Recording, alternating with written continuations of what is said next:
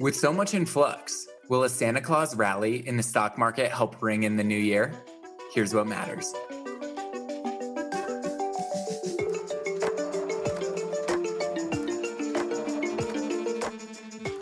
Live from our respective coronavirus social distancing outposts, I'm Lauren Goodwin. And I'm Robert Sarenbetz. And this is Market Matters from New York Life Investments. In this podcast, we, the strategists at New York Life Investments, will share insights from the multi-asset solutions team. What we think matters as we manage investment solutions. That includes Mainstay's diversified portfolio series, including the Income Builder Fund, as well as individual solutions for our partners. By sharing perspectives and engaging with you, our listeners, we can all become better investors. Welcome, everybody. It is the week of December 14, 2020, and today is our last episode of 2020. Can you believe it, LG? What a year it's been. The list of firsts and biggest and most dramatic developments has just grown longer and longer. Should we list them? Yeah. Well, we had the longest bull market ever, followed by the quickest bear market. The U.S. 10-year bond yield fell below 1% for the first time. Don't forget front-end oil contracts fell to negative prices. The policy response to all of that was huge. Yeah, and the recovery in asset classes that followed was remarkable. I was just looking at this. The S&P 500 is up more than 60% from its March low, the fastest recovery from a bear market on record. Well, to be honest, I had to double check you on that. That's 60%. Oh my gosh, no faith. Look, just checking. It's a big number. Yeah, sure. But the year isn't even over yet. If our listeners go back a ways to this May, they will remember that we covered seasonality, which is any predictable pattern that recurs over a one-year period. December is historically the strongest month of the year for stocks. So are you suggesting that after a 60-ish% run-up in equity prices since the March declines, we may have a Santa Claus rally too? Well, nothing's certain, but I think that it is a good thing to keep in mind for investors as they close out their books on 2020. When the stock market enters December on a positive note, like it has, that momentum often is carried through the remainder of the year. I love it. Ending the year, starting the holidays on a positive note. But just to balance things out, I think it's only fair that we mention the things that could derail that seasonal trend. It has, after all, been a fairly exceptional year. Yeah, that's a great idea. So let's go through it. So can it be three things? Oh my gosh, you love three things. And yes, it can, but consider this your present. You're cheap. What a present. Okay, well, for one, COVID-19 vaccines. They're being distributed. And as we've discussed in the past couple of weeks, we expect this to be good news for the economy and for stocks in 2021. The headline's a bit of a distraction, though. The spread of the virus is definitely impacting the real economy in the meantime. And unemployment claims are moving higher, consumer sentiment's falling. Looks like things might get worse before they get better. That's a good point, but investors seem to be looking through that near-term economic impact that seems likely. If you look at measures of investor sentiment, like how bullish do investors feel, it's really high right now. So investors are at least pretty optimistic about the future. But what do you think the second thing is? Well, the second thing that we're keeping an eye on is that Congress has seemed to be making progress on a relief package, and that couldn't come any sooner. But last week, they stopped short of really getting where we need to be in terms of passing anything. Right now, it's just a lot of posturing, and there's still some hurdles on what could actually get passed. So there's a chance to get something done. We think it would be really important. But the longer that takes, the longer that the economy is in a tough place. And so that could be a make or break for the big cyclical rotation we're expecting next year.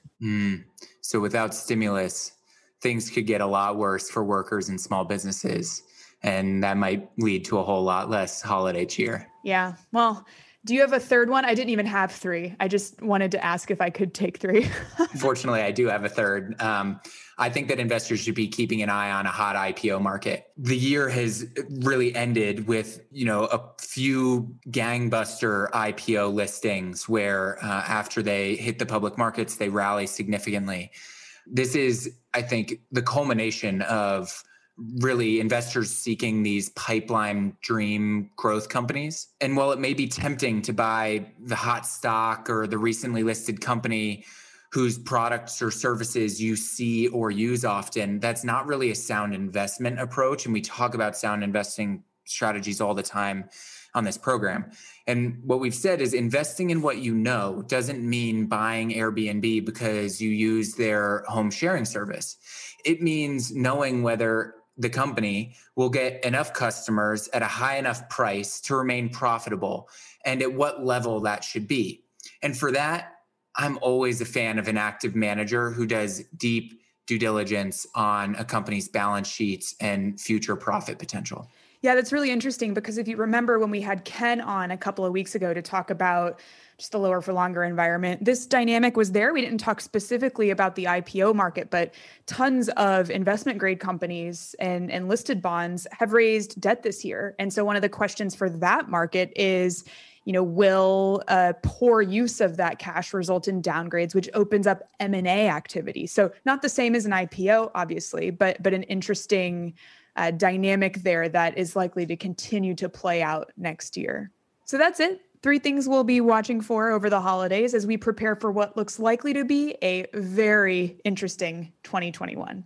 We'll be back in the new year with more Market Matters. Looking forward to it. Let us know what matters to you. Yes, if you have a question or topic of interest as you sit around decking the halls or drinking eggnog, reach out to us on social media. That's right. You can send us your questions or highlight what matters to you by finding us on LinkedIn. You can also follow our views at nylinvestments.com/blog. But until then, I'm Robert Sarenbetz. And I'm Lauren Goodwin. Happy holidays, everyone.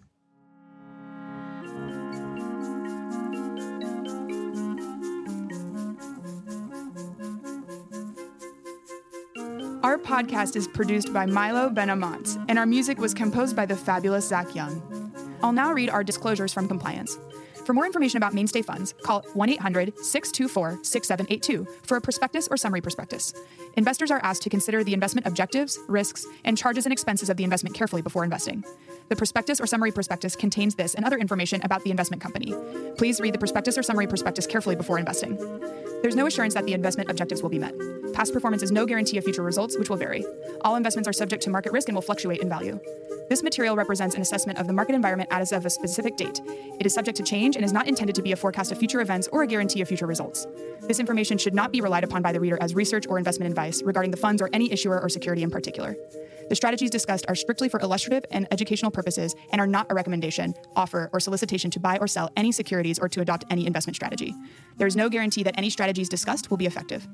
This material contains general information only and does not take into account an individual's financial circumstances. This information should not be relied upon as a primary basis for an investment decision. Rather, an assessment should be made as to whether the information is appropriate in individual circumstances, and consideration should be given to talking to a financial advisor before making an investment decision. New York Life Investments is a service mark and name under which New York Life Investment Management, LLC does business. New York Life Investments is an indirect subsidiary of New York Life Insurance Company, New York, New York 10010, and provides investment advisory services and products. New York Life Distributors, LLC is located at 30 Hudson Street, Jersey City, New Jersey, 07302. New York Life Distributors, LLC is a member of FINRA SIPC.